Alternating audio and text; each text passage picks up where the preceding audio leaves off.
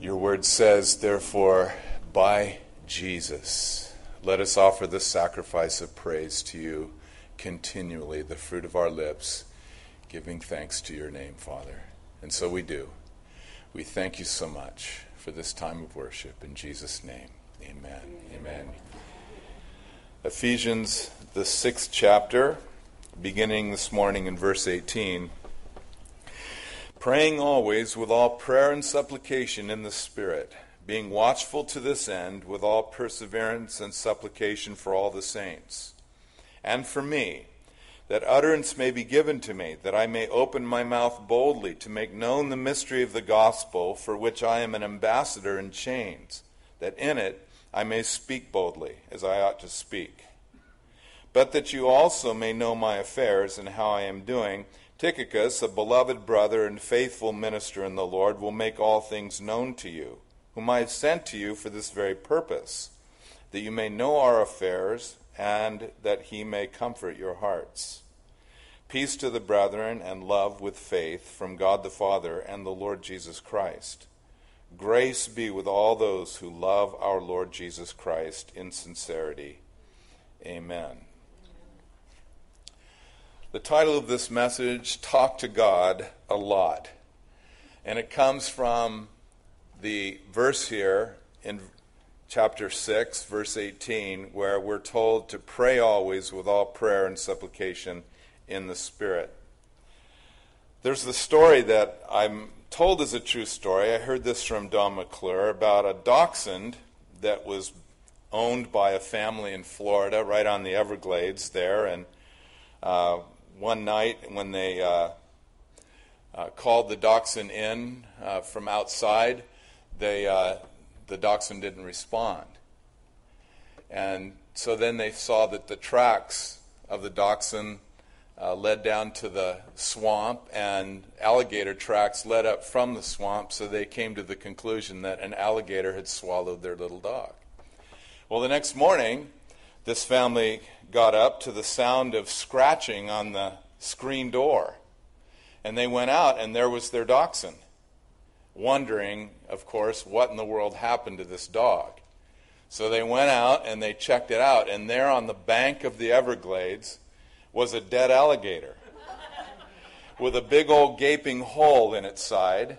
That dachshund apparently had been swallowed whole, alive, and clawed its way right out of that alligator, killing the alligator in the process and saving its own life. Now, you know anything about dachshunds, you know that they're mean little critters. And in fact, they can disavow a Great Dane, and so you wouldn't want to bet against a dachshund in a fight against a Great Dane under certain conditions. And anyway, we're told that it's a true story.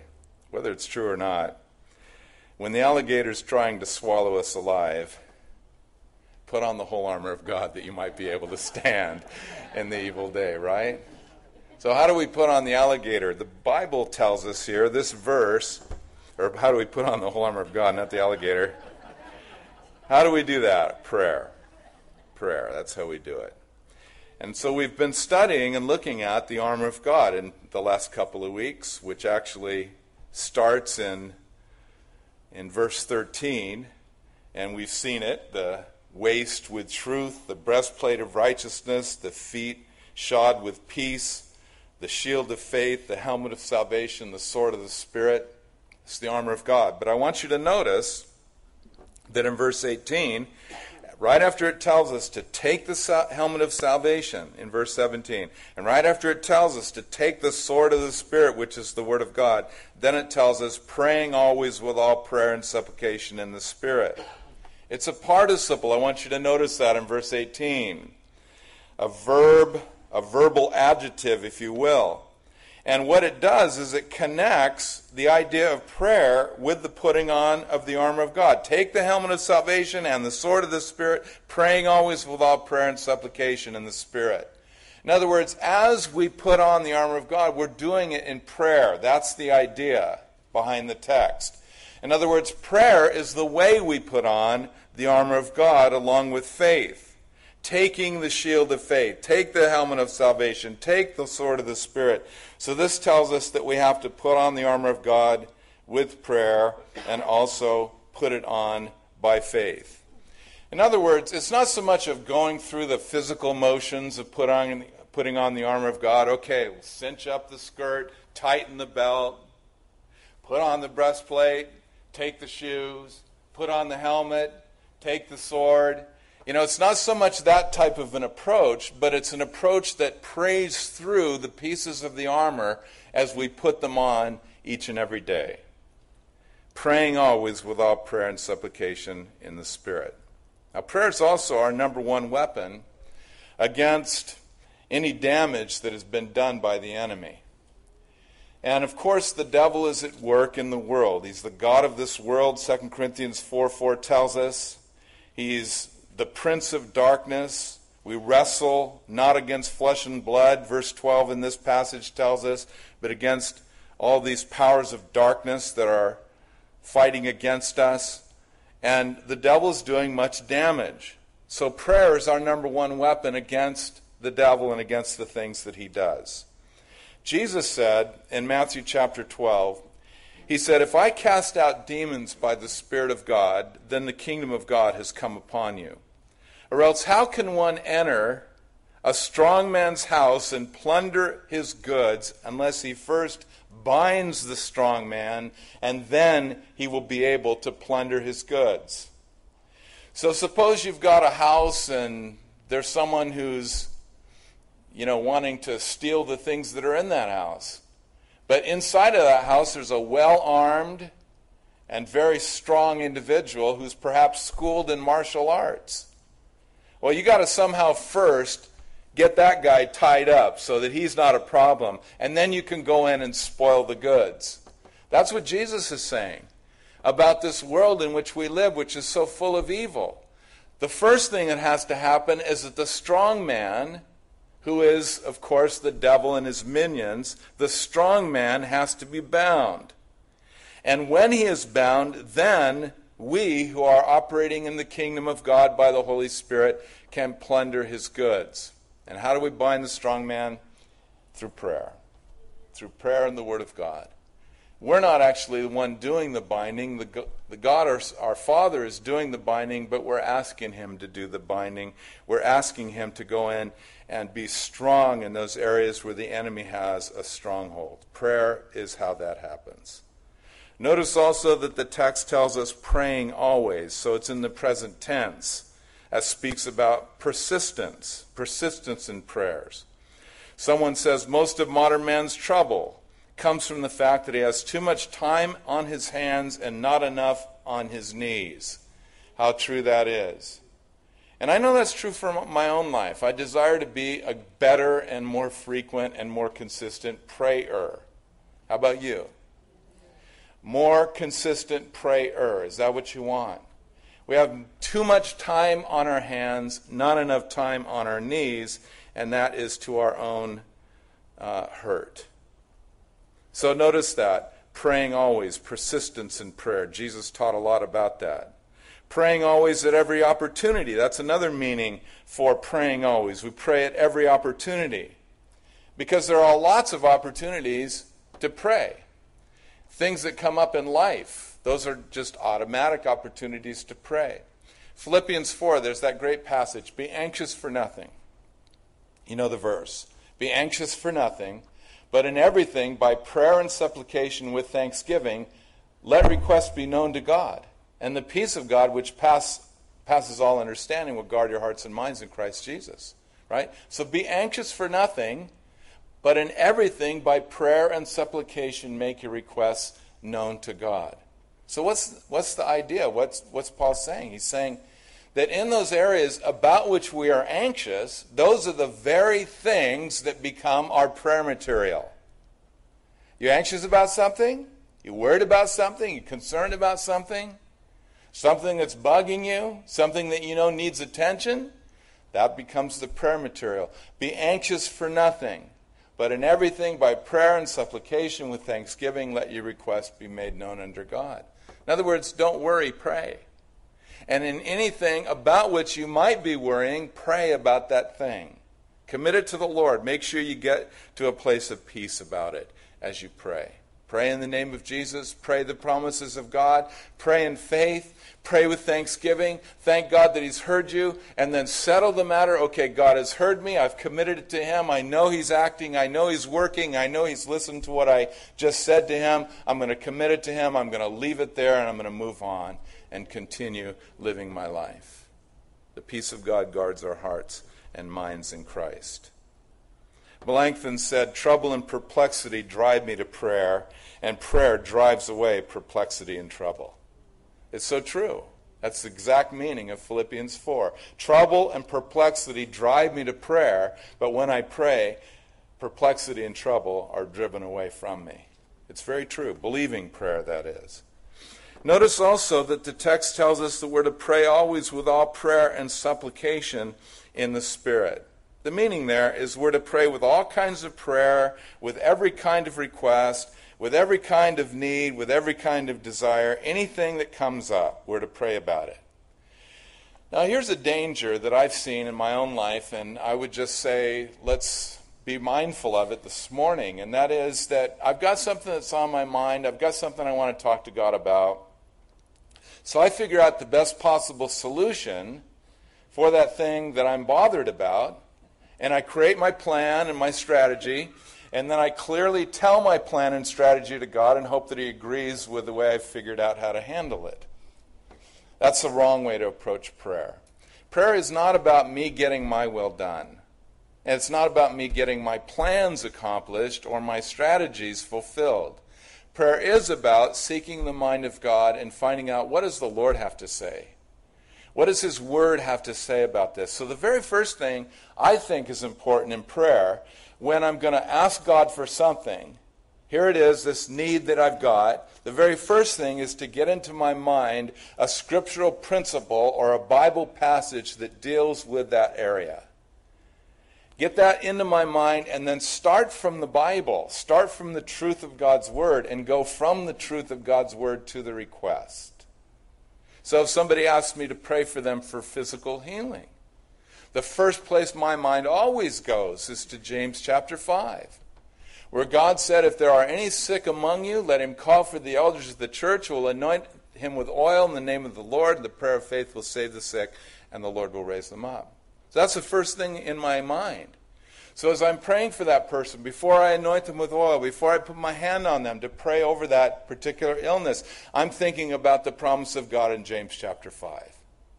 And I'm thinking, Lord, your word says that this person should do just what this person just did. Come to the elders of the church for prayer. And so in obedience to your word, I'm going to anoint this person with oil in the name of the Lord. I'm going to pray. And as you hear the prayer of faith, Lord, trust you that you're going to raise this person up and heal them in the name of Jesus. I'm just praying what you have said in your word. I start with the promise, I start with the principle, I start with the verse, and then go from that to the request rather than my way of figuring out the solution. Praying with all prayer and supplication, every kind of prayer, every kind of need, every kind of desire. I prayed for people for healing. I prayed for resurrections from the dead, never experienced that. I prayed for weight loss for myself and for others. I prayed for couples that have had an inability to get pregnant. I prayed for people with depression. I prayed for spiritual gifts to be received. I prayed for the baptism of the Holy Spirit to be received. I prayed for marriages, for opportunities, for children, for adults, all kinds of things. I mean, you name it, practically, and there's been opportunity to pray for it. And that's the idea here, praying always with all prayer and supplication in the Spirit. In other words, nothing's off limits as long as we pray in the name of Jesus and according to the will of God. Ask Him about everything. Pray about everything. Be anxious for nothing. Amen? Amen.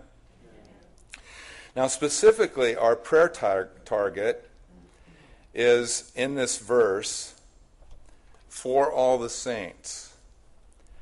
In other words, we are to be praying for other believers. That's what is meant by the idea of saints, praying for the saints. Saints are other believers, sanctified ones, ones that are set apart, those that have trusted Jesus Christ. So pray for other individuals who have trusted in Jesus Christ. Pray for all the saints. Why is that necessary? It's necessary for the growth of the body. It's necessary for the edification of the church.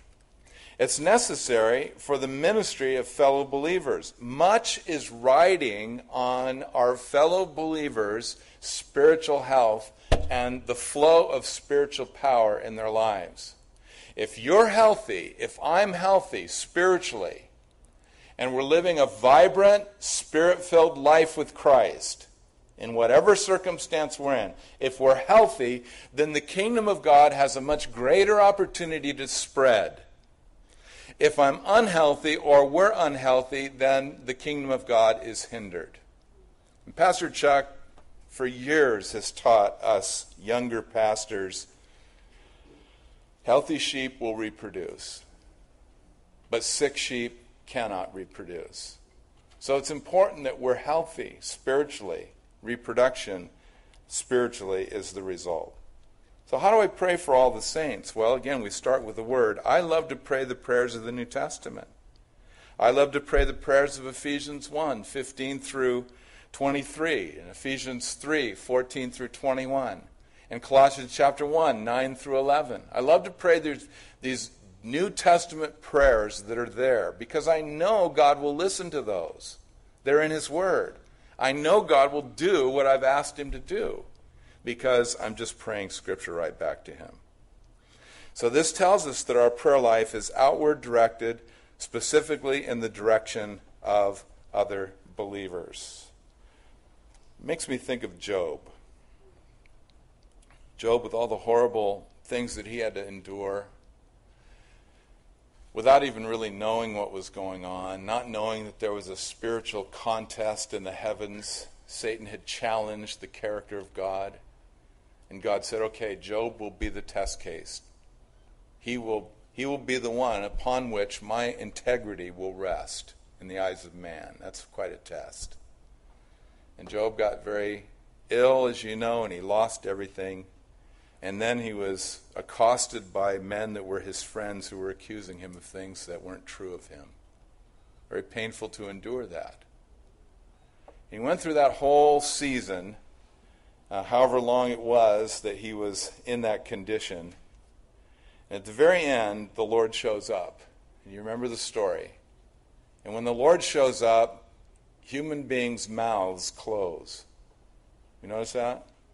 And we can be real arrogant. We can talk about all kinds of things and spout our opinions. But then the Lord shows up and goes, ooh, I don't think I got it right. And that's what Job said. I've heard of you, speaking to the Lord. I've heard of you by the hearing of the ear. But now my eye sees you. And I abhor myself. And I repent in dust and ashes. I mean, Job realized what was going on as soon as he saw the Lord. And then the Lord, spoke about Job's friends and said that they were wrong in what they had said. And then Job was to offer sacrifice for his friends and pray for them. In Job 42:10, powerful passage of Scripture, it says, and the Lord restored Job's losses when he prayed for his friends. Indeed, the Lord gave Job twice as much as he had before. What a telling passage of Scripture. The Lord restored Job's losses when he prayed for his friends. Now, I've always seen that as a mandate from God. Get my mind, get my focus, get my attention off of myself and onto the needs of others. Pray for them. If I want to be blessed, be a blessing to others. If I want to see something powerful happen in my life, pray for the needs of others. The Lord restored Job's losses when he prayed for his friends. And it wasn't easy, I don't think, for Job to do that. These guys had really hurt him deeply. But he prayed for them, which meant he also forgave them. And the Lord restored everything to Job, twice as much as he had before. So there's a lesson there. Now there's one phrase in this verse that we have not commented on. And that is, praying always with all prayer and supplication in the Spirit. That phrase, in the Spirit. We are to pray this way by the power of the Holy Spirit. We are to pray this way with the direction of the Holy Spirit. Now, this is wonderful news for us because, when we just are leaving it up to our own thinking about what to say to an eternal, omniscient, all-powerful God, what do we say? How do we talk to God? What do we talk to God about? How do we pray about these situations? Thankfully, we have the Holy Spirit to help us, right? And He is the one that God has sent to us in order to help us to pray, to give us direction in prayer, and to give us the power to pray when we pray. Basically, prayer goes like this. We pray to the Father in the name or the authority of Jesus Christ by the power and leading of the Holy Spirit. So if you're stuck, as I get stuck at times, what do? I trust in the Holy Spirit. We're to trust in the Holy Spirit. Lord, help me to pray. Teach me to pray. So that's the basic meaning of praying in the Spirit, relying on the direction of the Holy Spirit in prayer and then trusting in the power of the Holy Spirit to pray. Now, there are different shapes of praying in the Spirit that the New Testament points to. One is, of course, praying in tongues. If you have the gift of tongues and you've received your prayer language, then you can pray in tongues.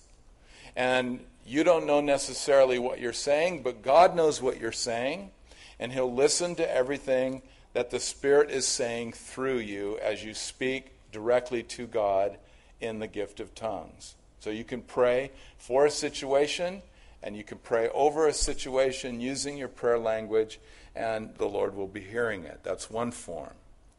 Another form is to pray with the groanings of the Holy Spirit, Romans chapter 8. We do not know what we should pray for as we ought, Paul wrote. But the Spirit Himself makes intercession for us with groanings that are too deep for words. And He who searches the heart, the Father, knows what the mind of the Spirit is, because the Spirit makes intercession for the saints according to the will of God. So you may have had this experience without knowing what it is or what is going on. But there'll be a situation that you've heard about, there'll be a person and their need that you've heard about, and it's deeply troubled you. And you've gotten on your knees and you've assembled other people to pray for that person with you or that situation with you. And still it stays with you. And you can almost feel like there's a churning, a tumbling going on inside of your heart. Your mind is arrested on this subject, and your heart is being very, very stirred. Well, don't discount the possibility that the Spirit of God, in the experience you're having, may be making intercession for that situation right then and there, as you're groaning in your spirit. Now, as that is happening, the Father is interpreting everything that the Holy Spirit is saying to him about that intercessory prayer need. And the Father is listening to it, and the Father is responding to it. It's a tremendous thing to experience that. I think the first time I was ever aware that that happened was years ago. I was doing a baptism in Monterey. We were at actually at Asilomar State Beach, and it was a stormy day. It was rainy. And I think there were only 2 people that got baptized that day, and it was so wet and miserable out that the people were staying in their cars up on the road looking down. And so this one gal, Carolyn, she wanted to be baptized, and I decided, I'll just handle it. I'll just go out by myself. I don't want to expect others to go out there with me and try to deal with this surf and this cold. And so I went out, and Carolyn came out, and we got her baptized, and then she started walking back. Well, right as she started walking back, a surge of surf came behind us. And I was okay. I saw it coming, but she didn't see it. And it knocked her down in the water. And she was thrashing around. It was only later that I realized she's never learned how to swim. So this woman who just got baptized that day could have gotten baptized and met the Lord on the same day. It was pretty radical. Well, she popped up and we were able to get to her in time, and she's sputtering and gasping and all of those types of things. And meanwhile, her mother and father were up in the car looking down, just horrified at what was going on at their daughter. And, of course, uttered all the apologies and decided I'm never going to do a baptism all by myself again. That was very, very stupid on my part. And then I went to bed that night, thankful that everything worked out the way it did. But I couldn't sleep. And I just sensed that the Lord was doing some praying, some deep praying in me and through me. And I woke up in the morning, finally, after I was able to get to sleep for a couple of hours, and realized that the Spirit of God, the fact the Lord spoke that verse to my heart, I sensed, Romans 8, that the Spirit was making intercession with groanings that are too deep for words. And maybe you've had that experience and haven't realized it before, but that's another way that the Spirit can pray for us, and we can pray in the Spirit. And then, of course, another way is just a way that we might imagine. We just look to the Lord and we say, okay, here's the situation. I don't know what to pray for. I don't know a verse to attach to this need.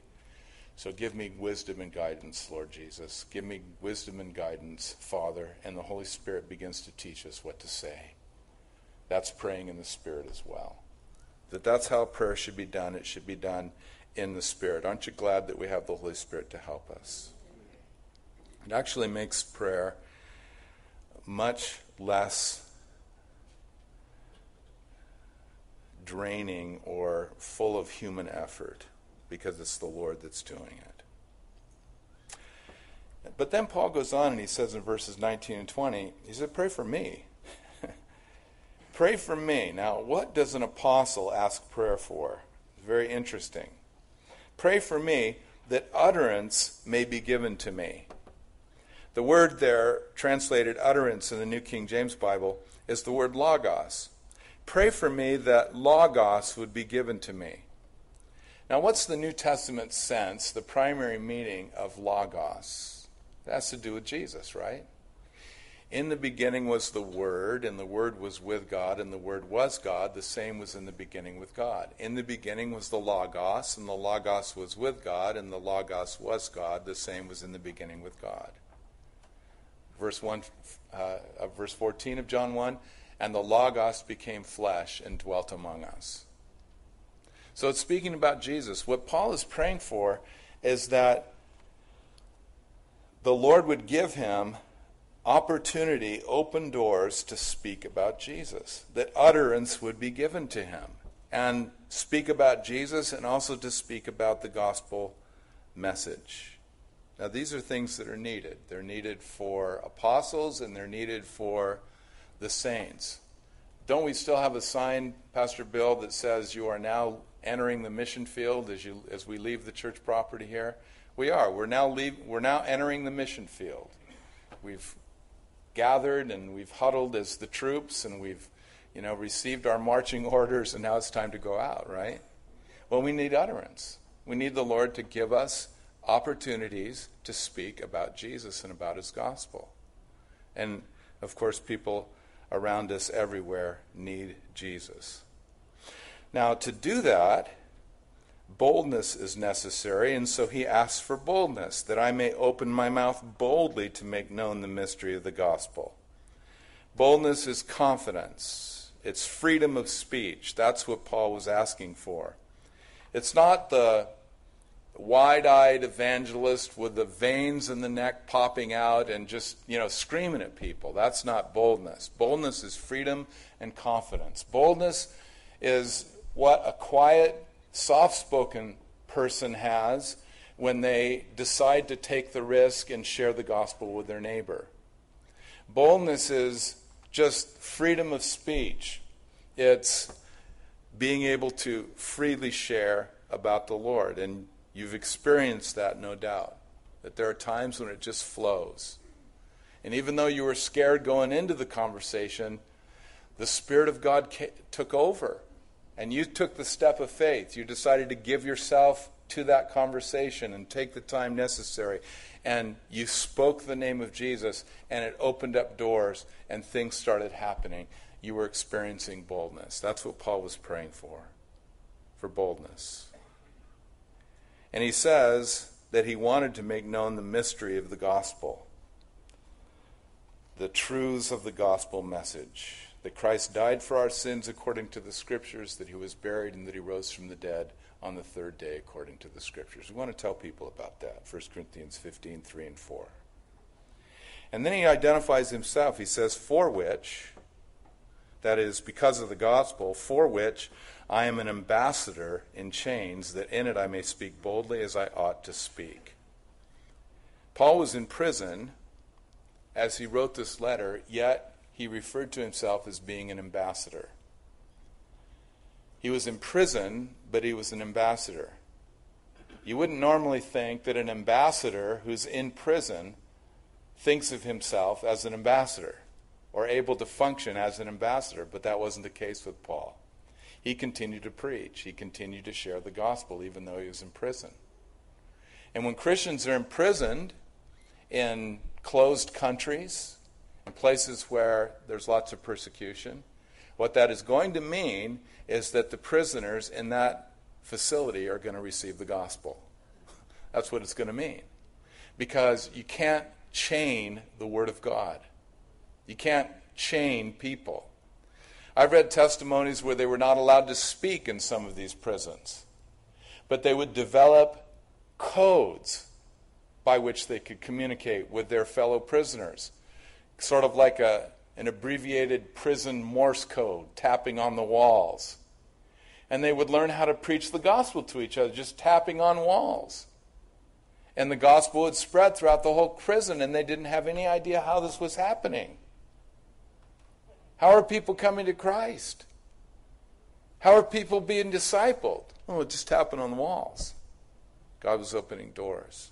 Paul was an ambassador for Christ even though he was in prison.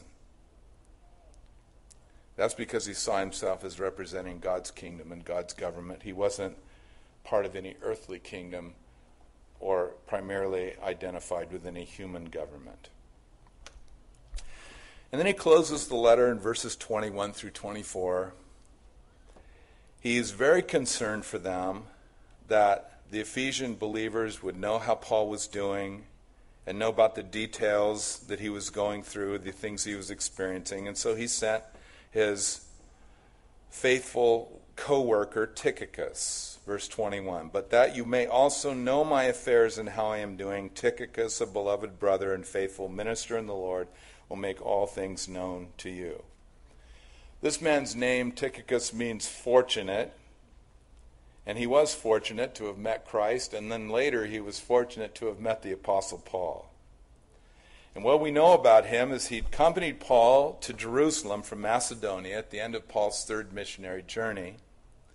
And later he visited Paul in Rome, which tells us about something about this man. Paul was in prison. And although this was his first imprisonment when he wrote this letter, strong evidence indicates he was released from his first imprisonment. He was able to travel again, and he was imprisoned again, and then finally beheaded by Caesar Nero. But he was still in custody. It wasn't necessarily safe for these believers to visit Paul. But Tychicus visited Paul in Rome, even though it was dangerous. He was a beloved brother. That means God loved him and others loved him, and he was also a faithful minister in the Lord. So he was someone that Paul and others could rely upon. I look at those characteristics, somebody who cares about someone like Paul or others so much that they'll risk their own lives or their own safety to attend to them. Someone who has a reputation that others consider them beloved brothers or beloved sisters. And someone who is a faithful minister. You want something done, then that's the person to do it because they're a faithful minister in the Lord. They will represent Christ well. That's who Tychicus was. And it just makes me think, well, of course, that's what we want to be. That's what I want to be. I want to be that guy. And Paul was able to trust him, and Tychicus was able to represent Paul accurately, as well as comfort the believers, which of course was that which was on Paul's heart. And then he gives his benediction and blessing to the church as he closes out the letter. Peace to the brethren and love with faith from God the Father and the Lord Jesus Christ. Grace be with all of those who love our Lord Jesus Christ in sincerity. Look at all he packs into 2 verses. Peace, love with faith, grace. All of these things, these great characteristics, attributes that Paul sent to the church because that was his heart for them.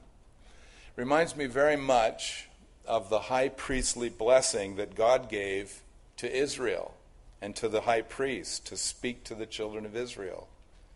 And when we think about this blessing that God gave to the priest to speak to Israel, it very much tells us what God's heart is for his people. Very much.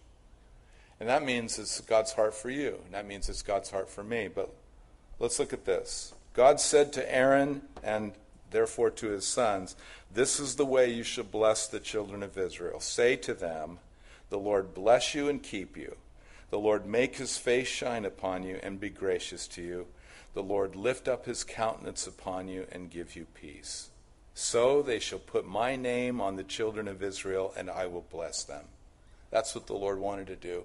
He wanted to put his name on his people. He wanted to put his character and his reputation, his attributes upon his people. That's what his name is. He wants to put himself upon his people and the blessing that comes from that. Is it because his people deserve it? Is it because his people have earned it? No. No, we're all weak human beings. We've all sinned, come short of the glory of God. We all have a flesh. We all struggle and stumble, as James says, in many ways. All of us do. But the Lord still loves to put his name on his people because he loves his people. He loves his people because he loves his people. You say, well, why did God love his people? Well, he loves his people because he loves his people. He just does, because that's what he's like. And that's of great comfort. And so here we have Paul putting this kind of blessing upon the people in Ephesus. Peace and love and grace on all those who love our Lord Jesus Christ in sincerity. Beautiful. And since we're all a kingdom of priests, we have this same kind of authority to bless each other. Oh, how important it is that we bless each other in the name of the Lord. To say words of blessing. Death and life are in the power of the tongue. We can kill each other with our words. We can build each other up with our words. How important it is to bless each other. Speak a good word to one another. We can really strengthen the kingdom of God through our words. So that closes out the epistle to the Ephesians. One more thought about spiritual warfare and about praying always with all prayer and supplication in the Spirit. There's a missionary who had gone into the jungles of New Guinea. This is recorded by John Yates, and this missionary had written John Yates a letter about his service in these jungles of New Guinea, which is a tribal area, a very primitive place. And the missionary said, "Man, it's great to be in the thick of the fight, to draw the old devil's heaviest guns, to have him at you with depression and discouragement, slander, disease. He doesn't waste time on the lukewarm bunch. He hits good and hard when a fellow's hitting him. You can always measure the weight of your blow by the one you get back. When you're on your back with fever and at your last ounce of strength, when some of your converts backslide, when you learn that your most promising inquirers are only fooling, when your mail gets held up and some don't bother to answer your letters, is that the time to put on mourning? No, sir. That's the time to pull out all the stops and shout, hallelujah. The old fellow's getting it in the neck and hitting back. Heaven is leaning over the battlements and watching. Will he stick with it?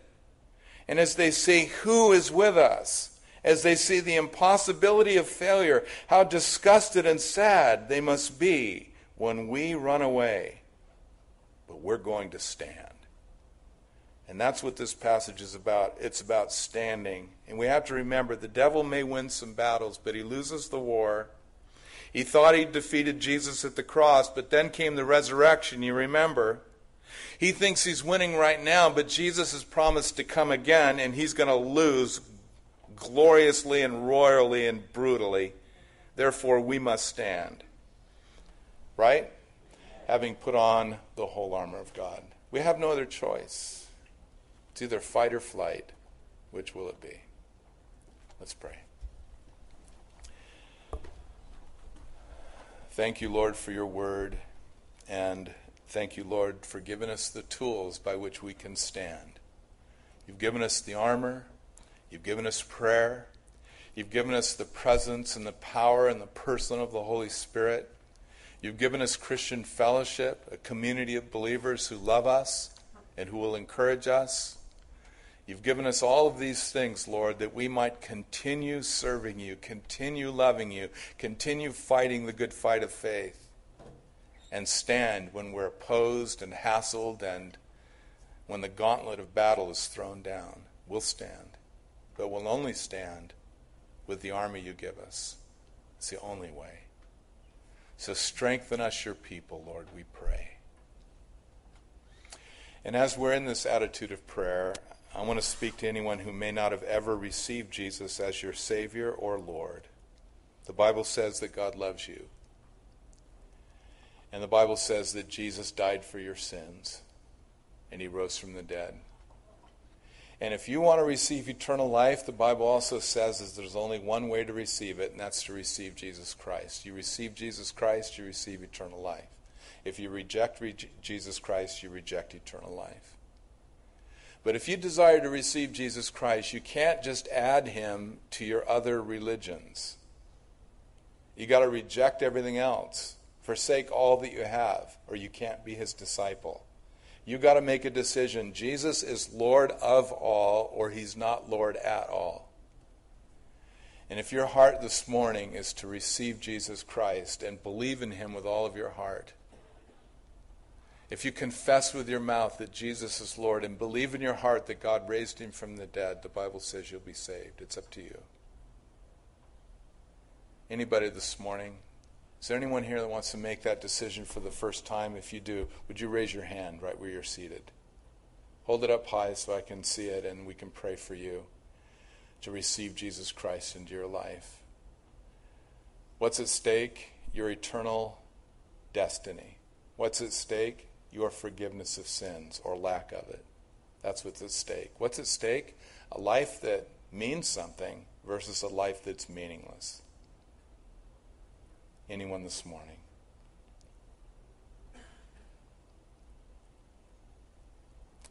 Lord, we thank you for the gospel message. We thank you for Jesus. We thank you for all that he is and all that he does. And we pray for anyone who may be listening to this later or who's watching it online perhaps or who will watch it later online. We pray that the Holy Spirit would just speak very powerfully into their human spirits, leading them into the knowledge of who Jesus is. And we thank you for it. In Jesus' name, amen. Shall we stand together?